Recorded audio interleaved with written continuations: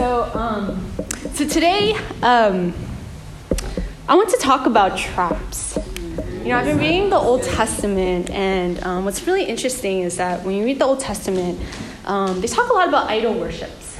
And a lot of times, when we read about idol worship, we think that that's something that's only prevalent and relevant in the Old Testament. And it's very interesting. And in Solomon, in his wisdom, he says, there's nothing new under the sun. And so we see a lot of these recurring things, right, in our society. And so today I kind of want to talk about traps, And so, we see throughout the Old Testament and throughout the New Testament, there's a calling to something called holiness, right? Where God is calling us into holiness, but on the other end, there's something that's pulling us away. And, that a lot of times is idol worship. Yeah. And in the Old Testament, there's a very distinct calling to holiness. And I kind of want to talk a little bit about that. But first, I kind of want to just, briefly put it out what holiness is. Holiness is, it's not perfection, but holiness needs to be set apart. I think you have to, undo it just the regular size. Yeah. So holiness does not mean perfection. I think a lot of times we get that mixed up. Yeah. We think holiness means perfection, but actually holiness does not mean perfection, but it means to be set apart. And so I kind of want to talk about, today I want to go over Judges, but before that I kind of want to go over a little bit of context about that. And so, we see in the Old Testament, right, God is calling the Israelites. God calls the Israelites out of Egypt, out of slavery, to go deeper into worship, right? He calls them out of bondage and out of slavery. And he says very specifically, I want to bring my people out so they can worship. And so, in the Judges, as I go over Judges, Judges picks up from where Joshua dies. So Joshua passes away, and then that's when that's when the book of Judges kind of begin. And so, if some of you guys have grown up in church, you probably heard a lot about Joshua, right?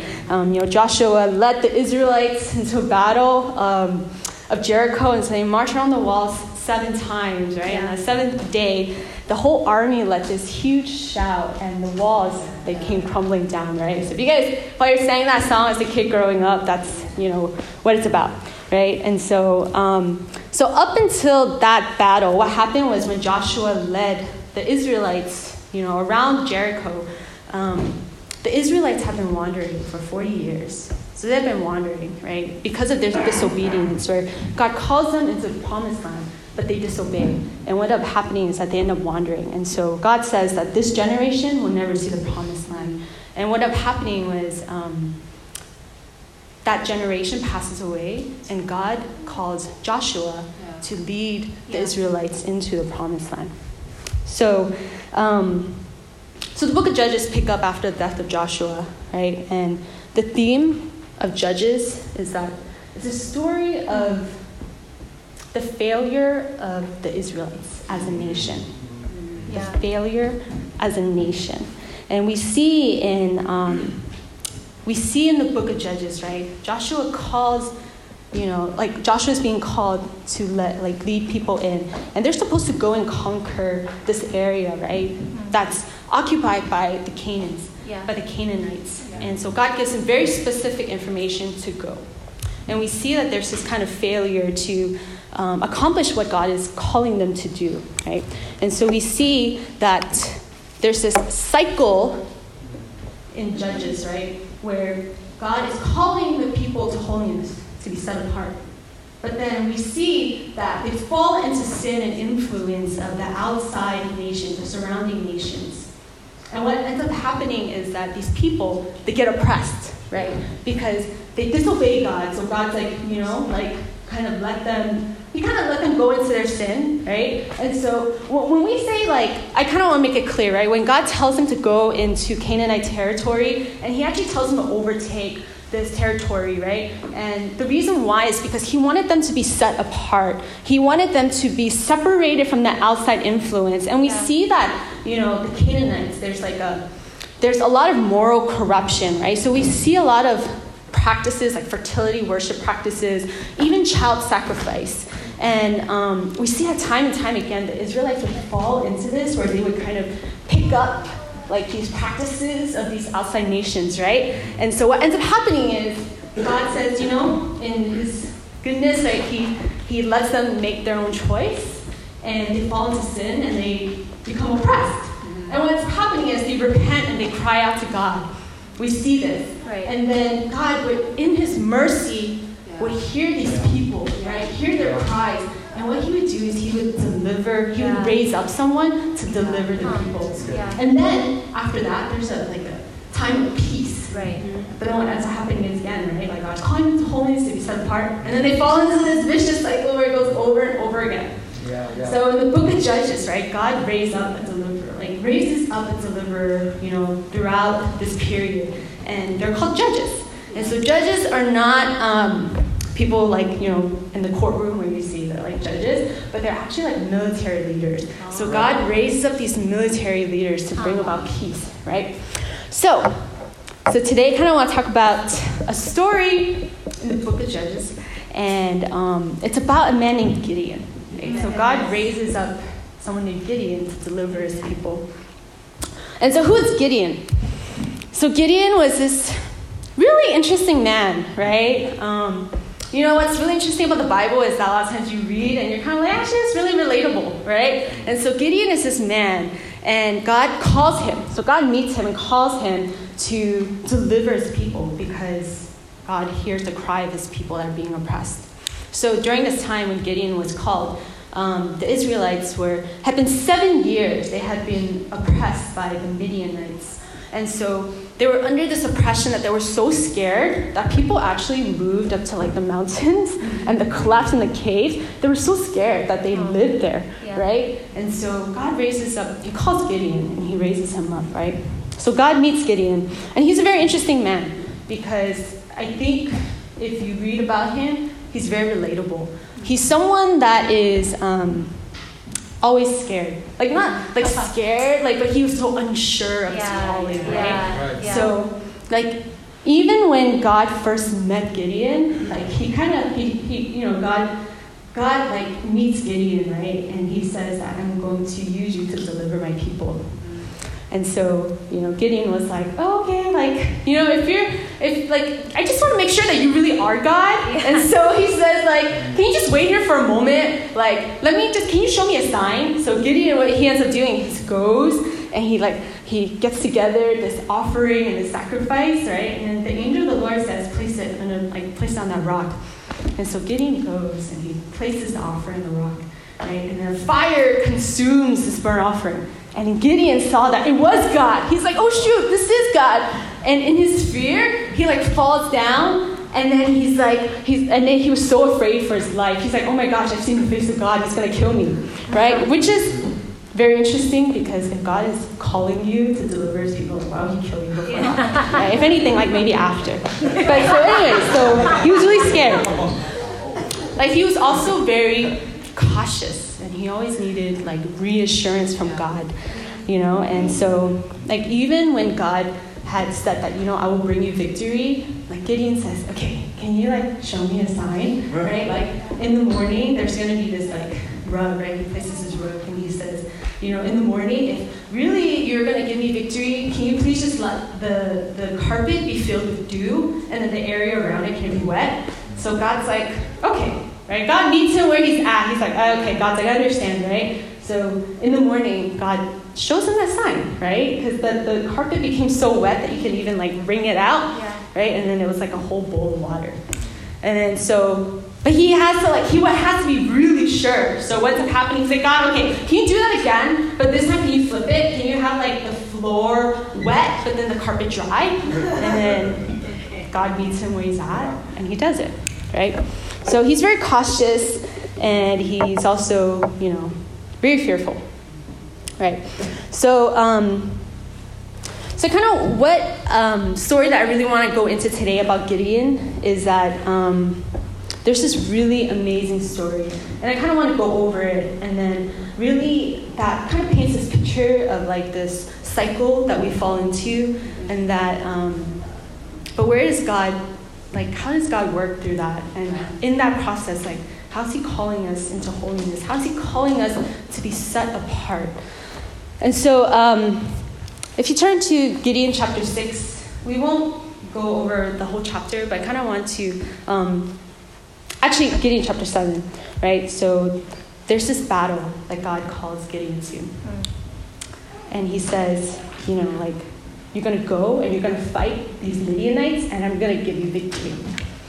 And so Gideon gathers all these people, right? And Gideon is like, he comes from like, one of the smallest tribes. Like he says, he comes from the smallest and weakest tribe, right? And he says, like, I'm also the youngest in my family. Like, how can you use me, right? But he gathers like 32,000 men, right, to go into this battle to fight. But then God says, there's too many people. Like, I don't want, like, God says, there's too many people, you need less. And he says that because he wants to show the people that it's not their own strength. It's not by what they can do, but that it's God that will deliver them. So Gideon goes, right? He hears God. God says, too many people. So he says, okay. So he goes and he tells the people, like, if you guys are trembling with fear and you can't go into this battle, right? I mean, these people have been oppressed and they've been, like, really scared. So he said, if you cannot fight in this battle, you can leave. So what ends up happening is that over 22,000 people leave, right? Out of like 32,000 people, right? Only 12,000 people remained, right? 12,000. Like basically that's like cutting down 70% of your army, right? He's already scared, right? They're already a small group of people. But God says, cut it down, right? And after that, God says, cut it down even more. Cut it down even more, right? So at that point, God says to Gideon, I will show you who I want you to bring into this battle, right? So he takes them out to the water and he says to Gideon, okay, like watch those that are drinking water. And he says, those that, that get down and they drink from the floor, like they lap like a dog, and they're another group of people who will get down and use their hands to cup, right, and to drink. And so God says, okay, I want you to take the people that get down on their knees and to drink. And so what ended up happening was only 300 people remained. So think about this, right? From 32,000 people to 300 people. And that's like 1% of your army. So God basically cut down everything only to 1%. And you know what's very interesting about that is that, in God's kingdom, less is more. Less is more. Like we think we need this much, but he shows less is more. I can do more with less, right? And so he gathers 300 people, and then God shows up to Gideon at night, right? And he says, I want you to go, and I want you to go fight. And so, but God, knowing in his grace and his mercy, knowing who Gideon is, he says, I know, if you're afraid, what I want you to do is bring a servant, and you're going to go to the outskirts of the tent. And so Gideon, of course, he's scared, right? So he brings his servant, and he goes to the outskirt of this tent, right? And then God says, like, listen to what you'll hear, right? And so as Gideon approaches to the outskirts of this town, he sees two people, right? This guy and his friend, and they're talking. And what Gideon hears is that this guy is talking about his dream. And so this dream, this man says, I had this weird dream last night.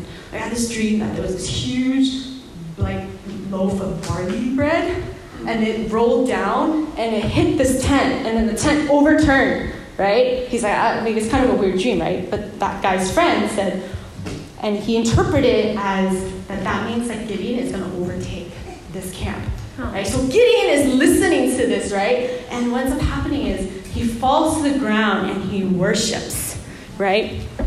And so after hearing that, right, I kind of want to take a quick pause right there, right? I think it's very interesting that, as we read the Old Testament, I think a lot of times, there's this misconception that we see God in the Old Testament, he's mean. Yeah. God in the New Testament, he's love, right? Yeah. But this is all about the same God. Yes. Yeah. And what's very interesting is that even in the Old Testament, wow, God is so gracious. He met Gideon where he was at. Yeah. And he said, I know you're afraid, but I'm going to meet you where you're at because I understand, right? Yeah. So this God of the Old Testament that's showing so much love, right? And so he says, then moving on back to the story. So what ends up happening is then Gideon responds. He finally responds, and he gathers 300 of his men, right? And so he gathers these men, and he gives them each 3 items, right? This jar, this trumpet, and a torch. And so I don't know how they would hold it. They probably put the torch in the clay and they carried it, right? So just those items, Gideon tells them he breaks them off into 3 groups, and he says, surround this camp. And so as he surrounds his camp, during this specific time when the guards were about to switch, what happens is Gideon tells his people to break the jar, to blow the trumpet, break the jar, and then shout, for the Lord and for Gideon, right? And then there causes this huge confusion because they're already switching.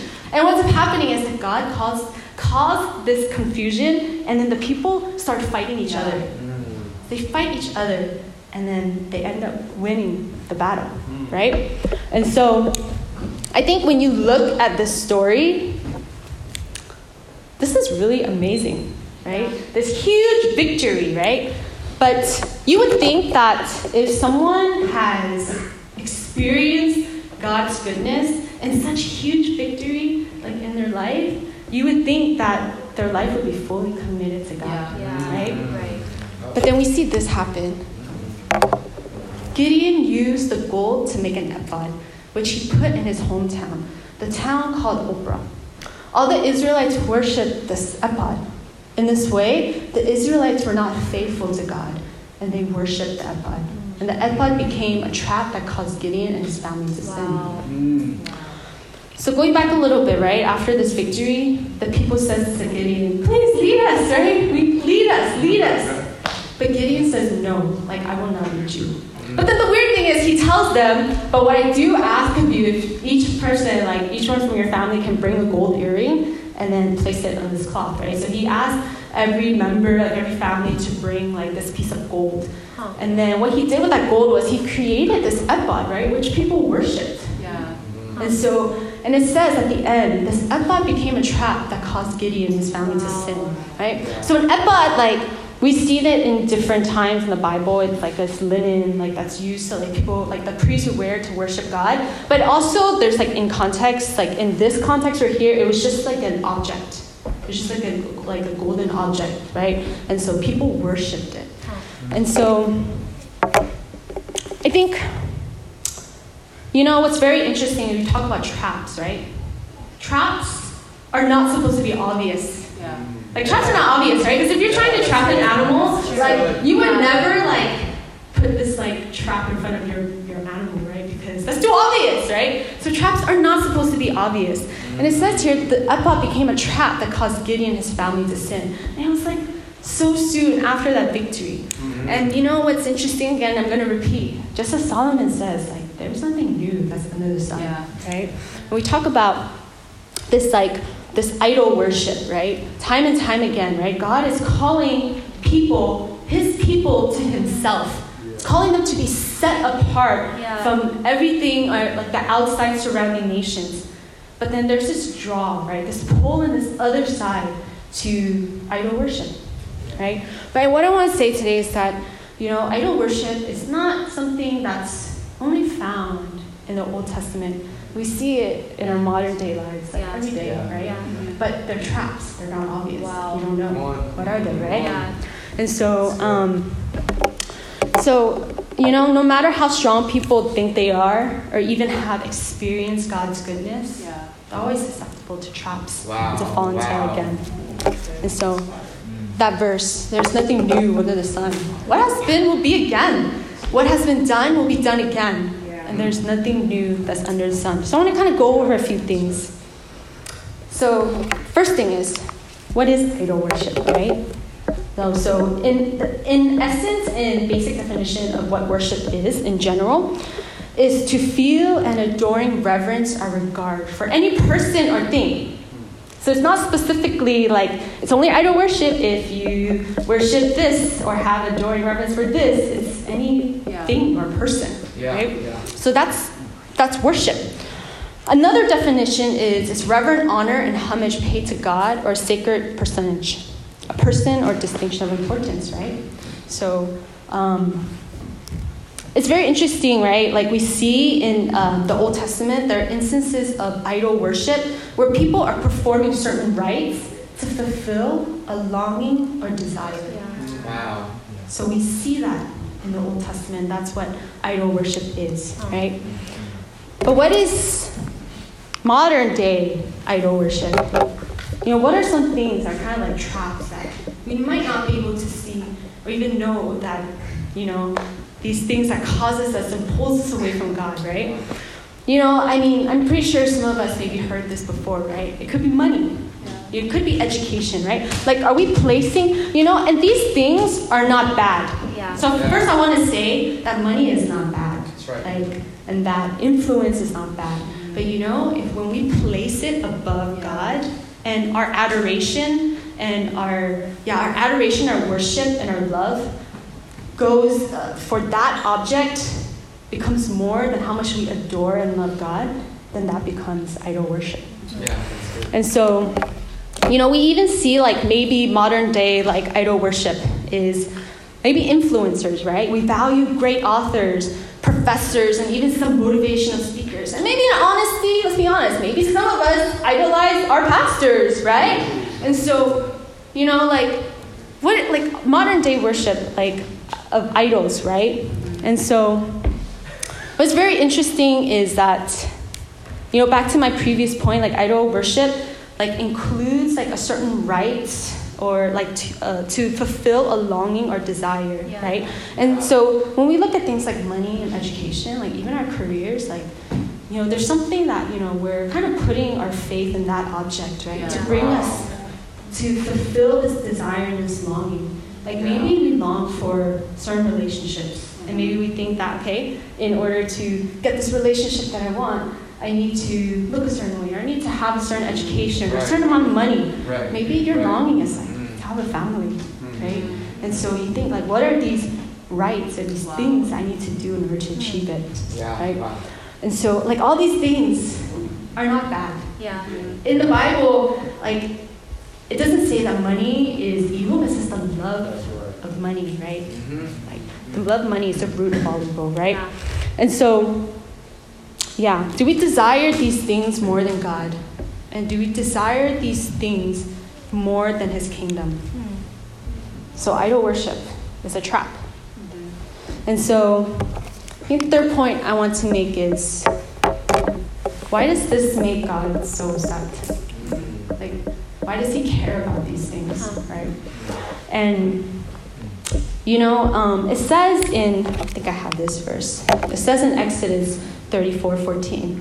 It says, do not worship any other God, for the Lord, whose name is jealous, is a jealous God. Right? It says that our Lord is a jealous God. I kind of want to briefly explain this. There are two different words, right? Envy and jealousy. I think sometimes we think they're the same, but they're actually not the same. Jealousy and envy are not the same, right? So envy is when you covet something, right? You covet something that someone else has. But jealousy is actually an emotion. Like it's kind of like emotion of fear that you have of being replaced, right? Like I might not be jealous of whatever, Nicole is wearing, right? I don't know, her new shoes, right? I might not be jealous of that. Like, I'd be envious of that because I want that, right? But I might be jealous if I see that my husband, JJ, is spending more time with other people, or that he values the time spent with other people, even maybe video games more than me, right? So that's jealousy. And God, God has every right to be jealous. He has every right because He loves us. He loves us so much. And if we say that we love God, but yet our affection, our attention is not given to God, which He deserves, He's jealous. That's good. He's a jealous God. God is not envious of what we have. He's not envious of our success. He's not envious of our money, because He has it all. Yeah. He has it all, right? But He's a jealous God, and what He is jealous of is our attention and our desire for Him. Yeah, that's good. So, my last point. How does this affect the way that we see God? What happens when we idolize certain things in our lives and we place them above God? We place that attention above, and that priority above God. What happens is that we remove Him from the center of our gaze. Wow. Right? We think about, we kind of use this analogy a lot, right? Like our hearts, it's God's home, right? It's God's house, right? But instead of God being the main, center and, the person that lives with us in our house, He becomes this, side object on the side. That kind of just looks nice. He's just nice there, right? And so when we idolize, when we have, when we worship other things, it removes our gaze from the gaze of Jesus, right? And I kind of want to go over in terms of this. So there's this. I'm go back to this again. But there's this cycle, right? That I mentioned, right? It's interesting. It's I'm sure we all can see that this is not just a cycle that we see in Judges, but we see in our lives. Yeah. We see that God is calling us to be holy, to be set apart, right? But in our own desires, we fall into the temptation, right? Of just the things that are surrounding us, right? Being in SF in the Bay Area, we know what are some of the things that kind of surrounds us, right? This desire to be successful, this desire to make it in the marketplace, to make it in our careers, right? To have an amazing education. So it's a cycle. We have an amazing education, we come out of it, and then we make a lot of money, right? And then we buy this lifestyle that we desire and that we want, right? And so, again, I feel I have to say this again, not that these things are bad, but are they your main affection? Are they your main priorities in life, right? And so we see this cycle, and then we become oppressed, right? Because, we feel we're so far away from God because our focus has been shifted away from Him, right? And then we repent, and then we cry out to God, right? And God, in His great mercy, He delivers us, right? He doesn't raise up a judge, right? It's not like He raises up a pastor to deliver you, right? But He's already sent Jesus Christ, right? He's already sent Jesus Christ to deliver us. And then there's peace. And then cycle is called to be holy, right? To be set apart. And I think sometimes we fall into this vicious cycle. But it's what if it doesn't become a cycle? And we can just stop, right? Stop it where it is. And I think, as I was kind of thinking about this, right? This vicious cycle that people fall into, what happens a lot, also generational things too. I don't think what we know, what we don't realize a lot of times is that a lot of these generational sins or these curses in families get passed down from one to another. And but what if you're that person to say it stops here? Wow. I will consecrate myself. I will submit myself to God, and I will say that God, that you come first in my life. Right? And I think as I was thinking about cycles, I think one thing that God really kind of highlighted to me was this vicious cycle in my own family. And so, I'm a first generation to be born in the U.S. And so my family came from China during a really tough time, actually, when there was a lot of chaos going on in the country. And so they come, right? And so when they come, they want a new beginning. They desire this new life. And so they focus all their energy on making money, right? I want to be able to support my child, right? I want to be able to support my family. And, one of the things, this generational curses that has happened in my family is actually gambling. And so I don't really share this much because sometimes it feels wow, there's a lot of shame, but I want to just speak it so that it can set it free, maybe set other people free who feels I'm bound to this cycle, right, that I see in front of me. right? And so, there's a lot of like gambling issues in my family, even to a certain point where I've seen money being stolen from people in my family to gamble. I've seen suicide in my family because of gambling. And I think even at a very young age, I said to myself, like, I'm not going to fall into that. I will not fall into that. And so what's funny is actually ever since I turned 21, like I'm 30. So ever since I've never actually set foot in like a casino. Right? Because there's this fear that I feel like I don't want to fall into this cycle. But you know what? Traps are not obvious, right? And so I just remember, I used to do youth group. And I remember, I think this is when it kind of God highlighted this to me.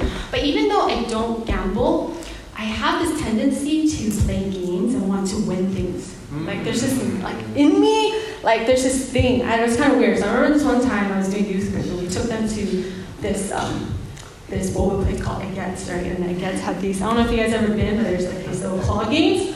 I kid you not, I was so good at that game. Every time I go, I would win something. I'm so good. I'm not even lying. I had so many. I think at one point I won so much, and God told me to let it free. That what ended up happening was I was like a summer school teacher for 2 classes, and there were like 60 kids.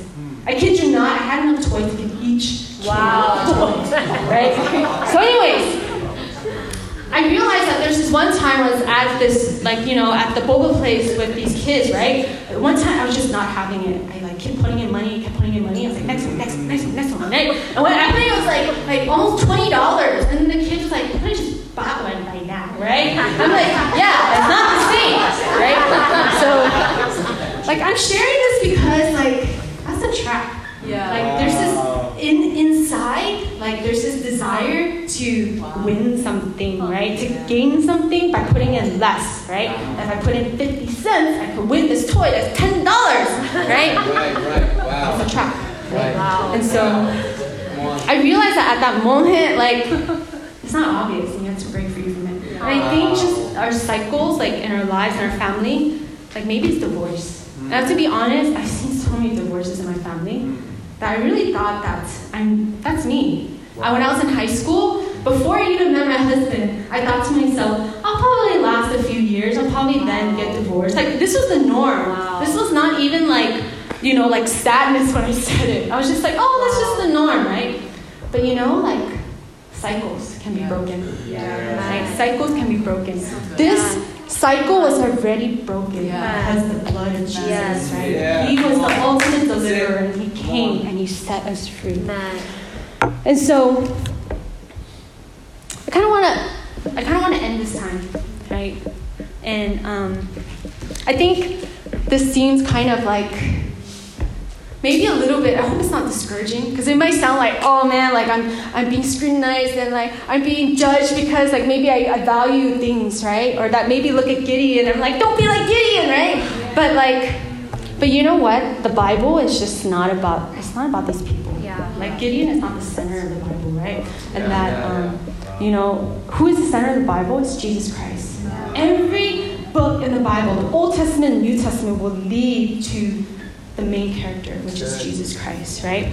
I think a lot of times we hear, growing up, B-I-B-L-E, right?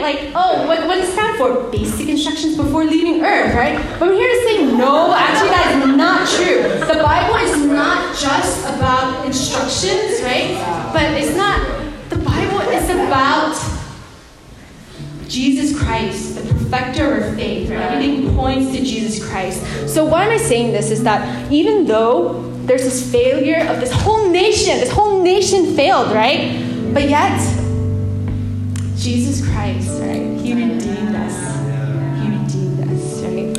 And it says in this verse, for it is written, be holy because I am holy. God doesn't say be perfect because I'm perfect. He's saying be holy because I am holy.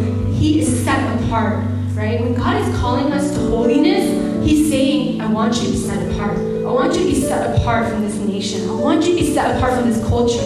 I want you to be set apart in this world. But there's this pull on the other end, right?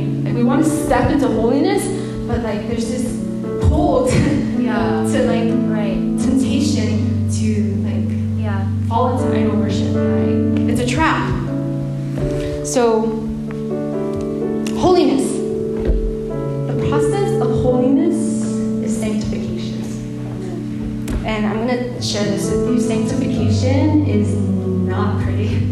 I think a lot of times you think like sacrifices, let me be sanctified. It's this beautiful picture. But I'll be straight with you. Sacrifices are ugly. Like if you read the Old Testament, it's all about slaughtering animals. You take the blood and then you like take it, put it in the corner of the horns, right? It's ugly, right? It's like, but the thing is, like it's needed. And at the end of the day, like even though it's ugly, it becomes an aroma that's so sweet to God. Wow. That our lives, the process of sanctification is not pretty. When God rips things away from you that like is between us and God, He rips it away. It's not pretty. It's very ugly actually. But you know what? That ugliness, it becomes an aroma to God, and He accepts it and He takes it, right? And so, I've been really thinking about things that I idolize. Because I don't want to be someone that's just like, I'm just going to preach this to you. Don't worship, don't worship idols, right? But I really have to think, like, what are some things that I really idolize in my life? And if I was really honest, like, it's my pride. Sometimes we are the main things that we idolize in our lives. It's my pride. And I kind of want to share this with you guys. Around 4 years ago, my husband and I have been married for about 2 years. Like this month is our 6-year anniversary, actually. And so at that time, thank you. At that time, we've been married for 2 years, and I have to be completely honest. Like that was at the lowest point in my life, actually. I kind of mentioned a little bit. I've seen a lot of divorces in my life. Right, like my mom's been actually divorced 3 times, right? And so I thought that like this is a cycle that I'm gonna fall into. And it was very interesting because even though at my lowest point in my life, like I tried to be obedient to God, and I still served God, right? I poured all my time and my effort, like affection, right, into ministry. Like I love, like I grew up like doing, like I was a youth leader, right? So I ministered to youth, and I think the thing that I held on to was my dignity and my pride. I was like, if I'm gonna lead these people, I have to be okay. I have to look like there's nothing wrong, right? So every week, right, I meet with these youth I work with, and I poured out my heart, right? But at the same time, like this other end, like I was so like our relationship was so bad, and I just felt like God, like I can't let people know what's wrong. I can't let people know that I'm going through this. Like my pride, I idolized my pride, and I didn't let people into that part of my life. And I think I just remember at that 2-year mark, I was like, God, I can't see anything past 5 years. Like there's no way, right? And I think when it came to a point where I realized that like my pride was something that I held on to so much and I idolized, I think I had to let it go. And that process of sanctification, that where I gave that up to God, was like so ugly. Like it's not pretty, it's not beautiful, but God took that off her, and then it became an aroma that was pleasing to His heart. And I think when I look back now, right, it's like, wow, God, thank you so much. Like, when we give up things that we idolize, right, and we can offer it at His feet, and He'll receive it no matter how ugly it is. Right? So the calling to be holy. For it is written, be holy because I am holy. God is setting us apart. I just want to take this time, if we can just all close our eyes and we just reflect. And that we really just come before God with open hearts. And we ask God, what are some things that are taking away my affection, that's taking away my attention from you? Because you deserve it all. You deserve every ounce of it. But sometimes we desire know, we desire because it looks so good. It looks so attractive and we desire it. But God, can you just turn our affections towards you? Can you help us to desire the things of the kingdom, the things of your heart? You know, I feel like God is inviting you to this place. And He wants to live in you. He doesn't want to just take over your house, kick you out, right? Like He wants to live with you. You know, when you clean the house for our guests, right? We're expecting people over, like God wants to clean with you. And so in the center of our house, like, what is the main attraction? Is it this beautiful kitchen? Right? When we look at our lives and our hearts, is it this career that I've worked so long, that's so hard for, right? My pride, right? Or whatever it is, like, is that the main attention that's in your house? Is that the main masterpiece that's in your house? Or is it our Creator Jesus Christ, like, that's in our hearts, right? Is He the main attraction? Yeah.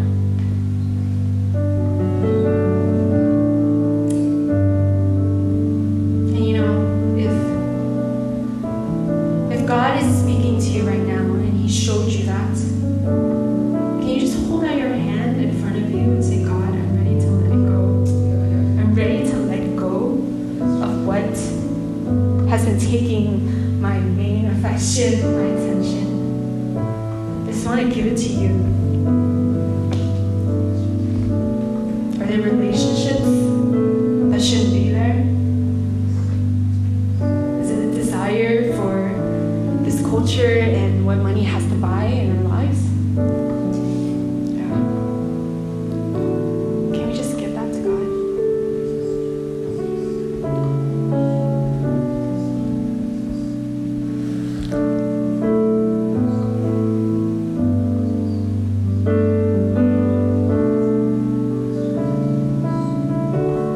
God, we come before you. And when we come before you, it's not very pretty. It's not like we have our lives together. And I think sometimes, God, it feels like I have to come before you with my house clean. I have to come before you looking as nice as possible. But God, you desire all of me, not just the good, but you desire the bad. You desire all. And God, I just pray that for this calling to be holy, that it may not seem like a burden, but God, that we see it as an opportunity to draw deeper into your love, into what you're calling us to. God, set us apart. Set us apart, Lord, so all we have is yours. We're not torn, but God, all we have is yours. Lord, I just pray that this process of sanctification, Lord, my heart, like every time, God, when I bring this up to you, I just feel so, my heart I can't even describe it. My heart is just so thankful that God, that through this ugliness, that it becomes a sweet aroma that you smell, that you accept it, and you say, yes, I'll take that. So God, I just pray that you work in all of us, Lord, that you render out the things that are not supposed to be there, but we fully surrender all the things in our lives to you. Because God, there's nothing greater. There's nothing worth more than who you are, Lord. Things like money, things like jobs, it's a given. God's like, I'm gonna give it to you. It's a given. My streets are paved with gold, right? It's a given. But God, help us to desire the greater things in our lives. The greater things. You know, we talked about stewardship last week, right? We talked about stewardship. Like, what is the more, right? What is the much? What is the much that God wants us, right? It's to give. It's not just like money, right? Because money can't buy these things, right? But God desires all of us. He desires to just be with us. So God, we just pray that may our lives be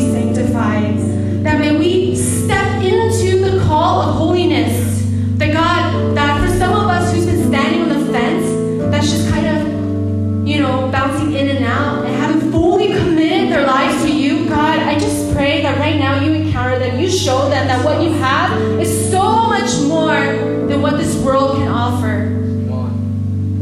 God, help us to take that step into holiness, to be set apart for you.